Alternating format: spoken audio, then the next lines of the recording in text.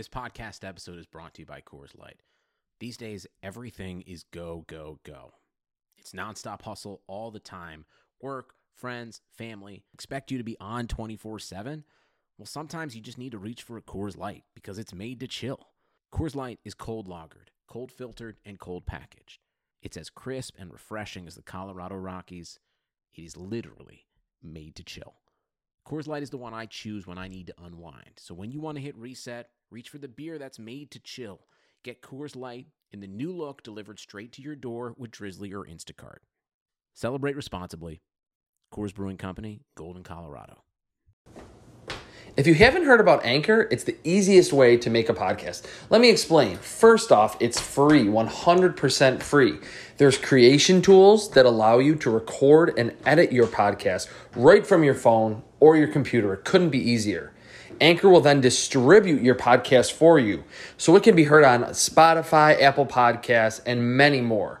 And you can make money from your podcast with no minimum listenership. It's everything you need to make a podcast in one place. Download the free Anchor app or go to anchor.fm to get started. Hey, what's up, everybody? This is episode 7 of the Prospect Podcast. I'm Chris Trapasso of CBSSports.com, and it is Wednesday, October 16th. This is mostly a draft podcast, but I do talk about young NFL players every week and write about young NFL players every week. So it's fitting to start with the Jalen Ramsey trade. He's only 24 years old. He's now a member of the Los Angeles Rams. He was my number 1 overall prospect in the 2016 class, just ahead of Joey Burrow. So those two at their respective positions really had it all, at cornerback and edge rusher. What I want to talk about, what this move shows and proves to a certain degree, that in the NFL, and if you follow me on Twitter, you've seen me tweet something along these lines. You can have multiple players, more than 2 or 3 even, signed to big extensions, lucrative contracts, and you're going to be fine. Saving money is overrated in the NFL. And yes, the amount of money that these players are being paid, their average per year, their signing bonuses, their contracts are going up, but the salary cap has been going up between $10 to $12 million every single season since 2013. Take a listen to some of the cap hits in 2020 that the Rams will have on their books. Are you ready for this? $36 million for Jared Goff, $25 million for Aaron Donald, nearly $18 million for Todd Gurley, which that's not great. Nearly $17 million for Brandon Cooks. And if they don't extend Jalen Ramsey, just under $14 million. And they're still going to have around $25 million in cap space. Yes, they have to fill out other spots on their roster. The offensive line needs work. But they just traded for Austin Corbett, a former first pick in the second round from the Cleveland Browns. He certainly hasn't lived up to those expectations of being selected there, obviously, in Cleveland. And they're not going to have the first-round pick in the next 2 drafts.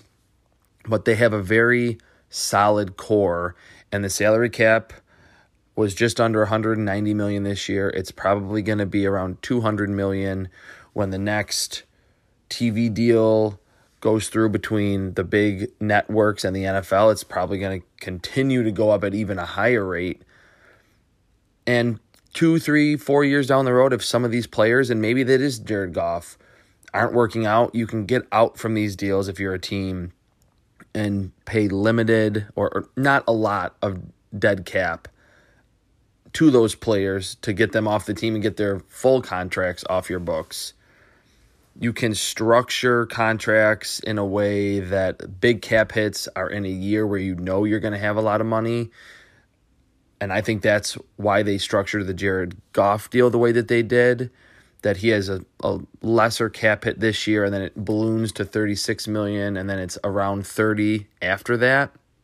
But Les Snead, their GM, is saying, hey, look, it doesn't really do me any good to have a ton of leftover money And it is a not for long league in the NFL. And if you're not winning games and you're not building to win a Super Bowl, and you're at that point where your roster is that good and you're not winning Super Bowls, then you might be getting fired.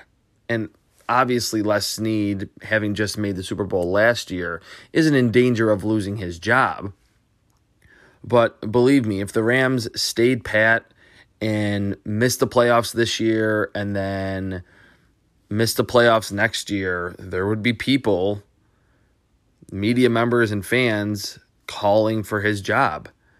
That it's not this league where every GM gets 4 to 6 years to build from the ground up. You can certainly do it that way, and if your owner is going to allow you to have that much time, that's the methodical approach. You're not going to spend as much money because you're going to be paying your draft picks less money than you would a star player. But strike when the iron is hot in today's NFL. I'm okay with that philosophy, that it is risky not having first round picks. I, as a draft guy, certainly don't advocate, but if you can get someone like Jalen Ramsey at his age, you don't really even have to worry about how much you have to pay him.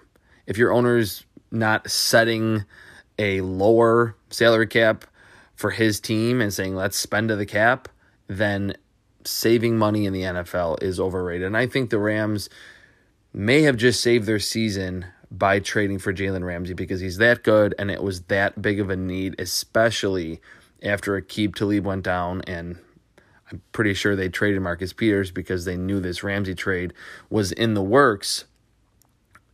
But the Rams needed help in their secondary, and they certainly got that. So I applaud Les Snead for kind of going the opposite way of the build through the draft, build through the first round, extend your own players. I mean, they've certainly done that with Gurley and Goff and Donald, and it will heighten the importance of his second, third, fourth round picks and even late round selections. But he sees that his team is Super Bowl caliber, obviously, and is saying, let's stay aggressive and let's try to get back there.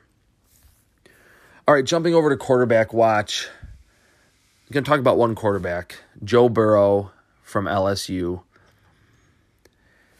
I don't really know what to make of him at this point because he's been outstanding. He's been the best quarterback in college football. He's certainly draft eligible. He's been in college for a while.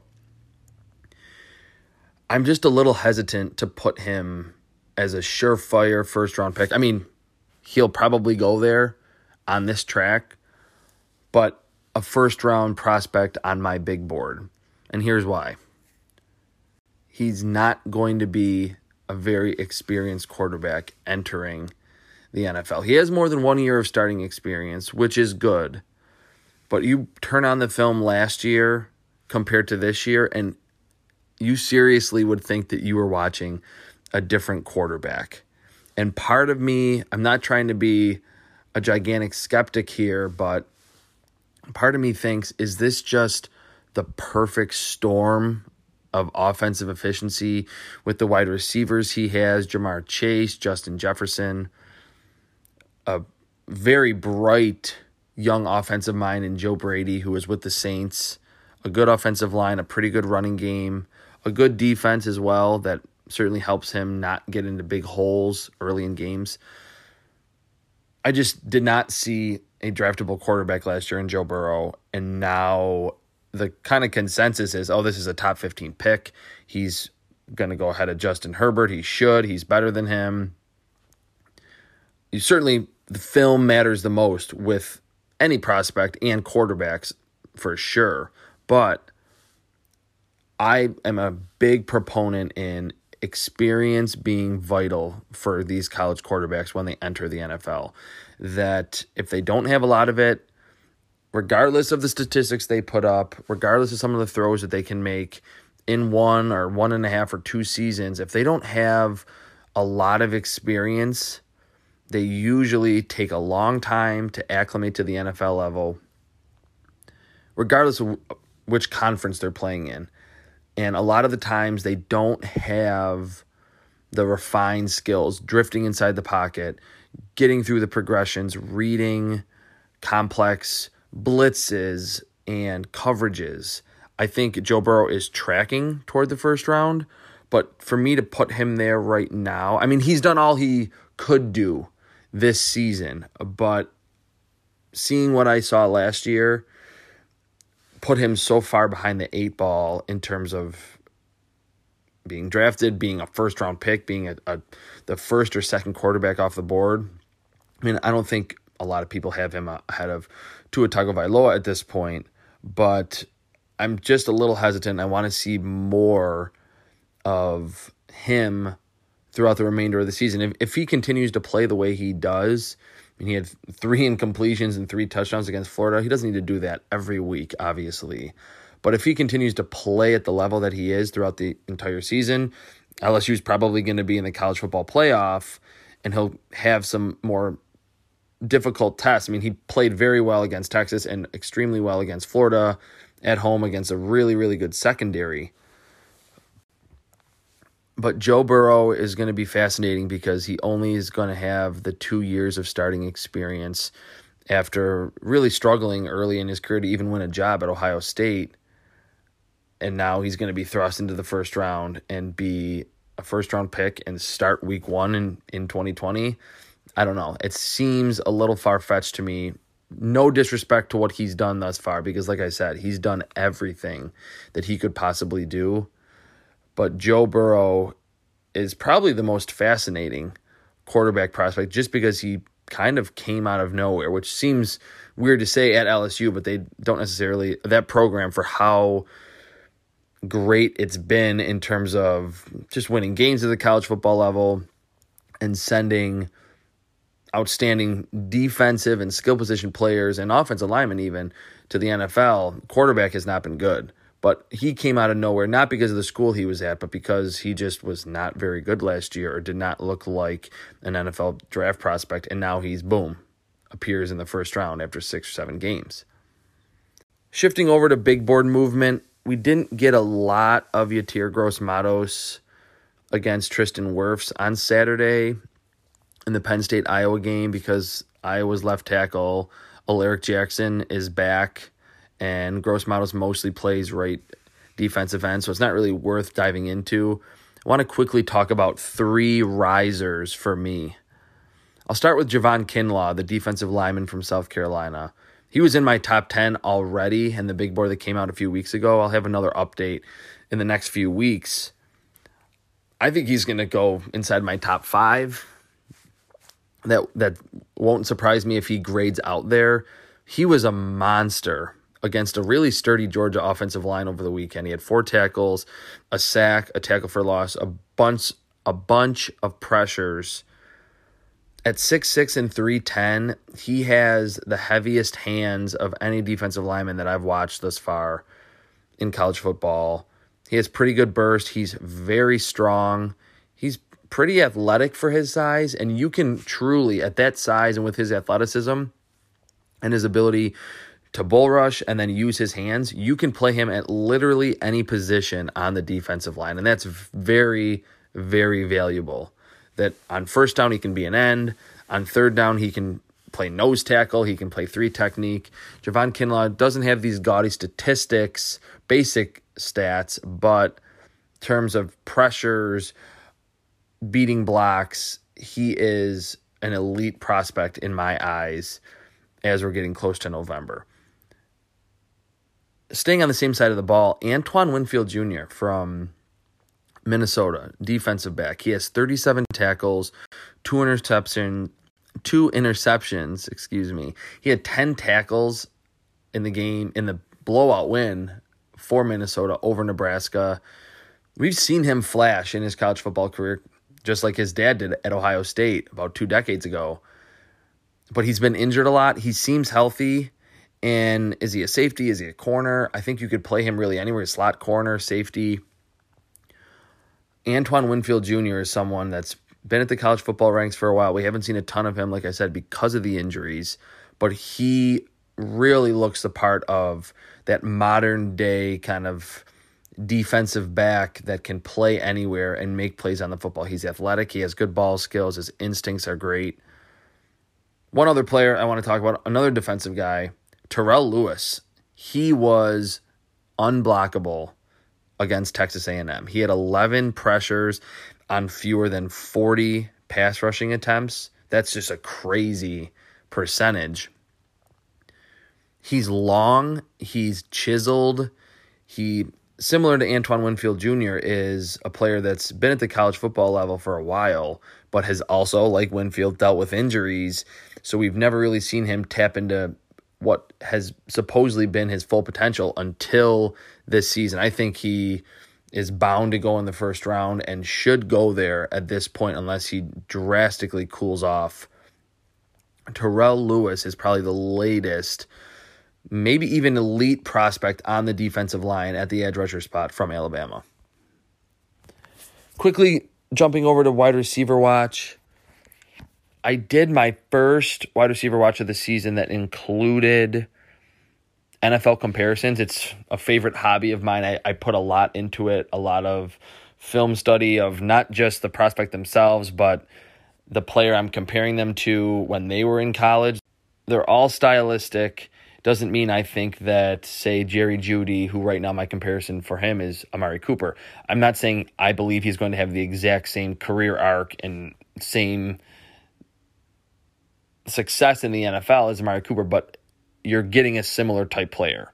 Quarterback matters, the team matters, the offensive line, all that. That's my comparison for him. I'm just going to run through some of these. T. Higgins, it's still Tyrell Williams. CeeDee Lamb, Devontae Adams. I think those two wide receivers can really do anything that you ask of them and are outstanding after the catch. CeeDee Lamb, what he did against Texas with 3 touchdowns, one of which was an insane display of not only his elusiveness, but just his innate ability to catch the football, know where defenders are around him, make them miss, and then take hits and stay on his feet. That's contact balance that I always talk about with the running back spot. He has outstanding contact balance for a 6'2" wide receiver. He's fast. He has outstanding ball skills. Henry Ruggs, Emmanuel Sanders, he can threaten you over the top on every play. He can take a slant 80 yards for a touchdown, a bubble screen 90 yards for a touchdown. He has, I think, low to mid 4.3 speed. Not going to be a high volume player, but he'll take 2 catches for 100 yards and a score in any NFL game. Laviska Shenault, still Sammy Watkins. I think similar, not even stylistically, but just in general. Watkins had a more illustrious career than Laviska Shenault has had thus far. But I think they're similar players that, you look at them and you say, wow, this player could be the best receiver in the game with his burst, with his ability to make hand catches, his yards after the catch skills, but never really live up to how talented they are. And he's being held back by his quarterback, Steven Montez. You could even say Sammy Watkins has kind of been held back or was held back by his quarterbacks early in his career with the Bills. But Watkins is always injured. He has had a few flashes, high-level flashes like in week 1 this year, but has never really become that superstar wide receiver that he looked like he was destined to be at his career or during his career at Clemson. Jalen Reagor, and I've been calling him Jalen Reagor. It's actually Jalen Reagor. Stephon Diggs, that he's smaller, but he's incredibly shifty. He's an awesome route runner. And for his size, he has outstanding ball skills, just like Stephon Diggs, that he put on full display over the weekend in Minnesota's win over Philadelphia, convincing win over the Eagles. So those are my top 6 wide receivers right now, and their mid-season comparisons. They could change. They're probably going to change after the season, and then the combine, when you really get a good idea of how athletic they are, they'll probably change again. But those are my top 6 wide receivers and their NFL comparisons at kind of the midpoint of the regular season in college. Last segment of the day, young NFL players. I want to talk about one defensive guy that really flying under the radar, but from the film that I've watched, and especially what he did over the weekend, I think he's been one of the more pleasant surprises among the 2019 rookie class. Charles Omenihu of the Houston Texans. He was my number 10 edge rusher in the 2019 class, my number 60 overall prospect. Went in the third round. He has 2 sacks on the season. He had a strip sack of Patrick Mahomes over the weekend. That was certainly a big play for that Houston Texans defense. He's almost 6'6". He's 280 pounds. He had some of the longest arms in combine history, over 36 inches. Was pretty athletic relative to that size. And early in his career at Texas, he was two-gapping a lot. They weren't really asking him to get up the field. He was kind of a run defender. And then in his senior season, they said, okay, get up the field. Let's see what you can do as a pass rusher. Set career highs across the board. He's a player similar to someone I talked about earlier, Javon Kinlaw, that at that size, you can really plug him in anywhere. And yes, to be a specialist, to be an Aaron Donald that's 6'1", 290 pounds, sit there at the 3 technique spot, that helps. And actually, we've seen Aaron Donald play on the edge a little bit, which is scary this season. But it's good to be a specialist in a way, but if you can play and create pressure on the defensive line at multiple positions, it just helps the defensive coordinator so much that you can give different looks and you can get different matchups for Charles Omenihu, that he can use his length against guards. He can use his power against tackles, and he's done that thus far. He hasn't been amazing. He's not the defensive rookie of the year, but has been a very important piece of a Houston Texans defensive line that lost Jadeveon Clowney. They had the front office trade him and has J.J. Watt, another one that can play anywhere. I think Omenihu learning from J.J. Watt on how to beat different types of blockers in different ways, and we saw him do that last year at Texas, has been very beneficial to him. He's a really young, good player to monitor over the second half of the NFL season. All right, that'll do it today. I'm Chris Trapasso. This was episode 7 of the Prospect Podcast. Thank you for listening. Remember, subscribe, add a comment. You can get this podcast anywhere you listen to your podcast. Thank you.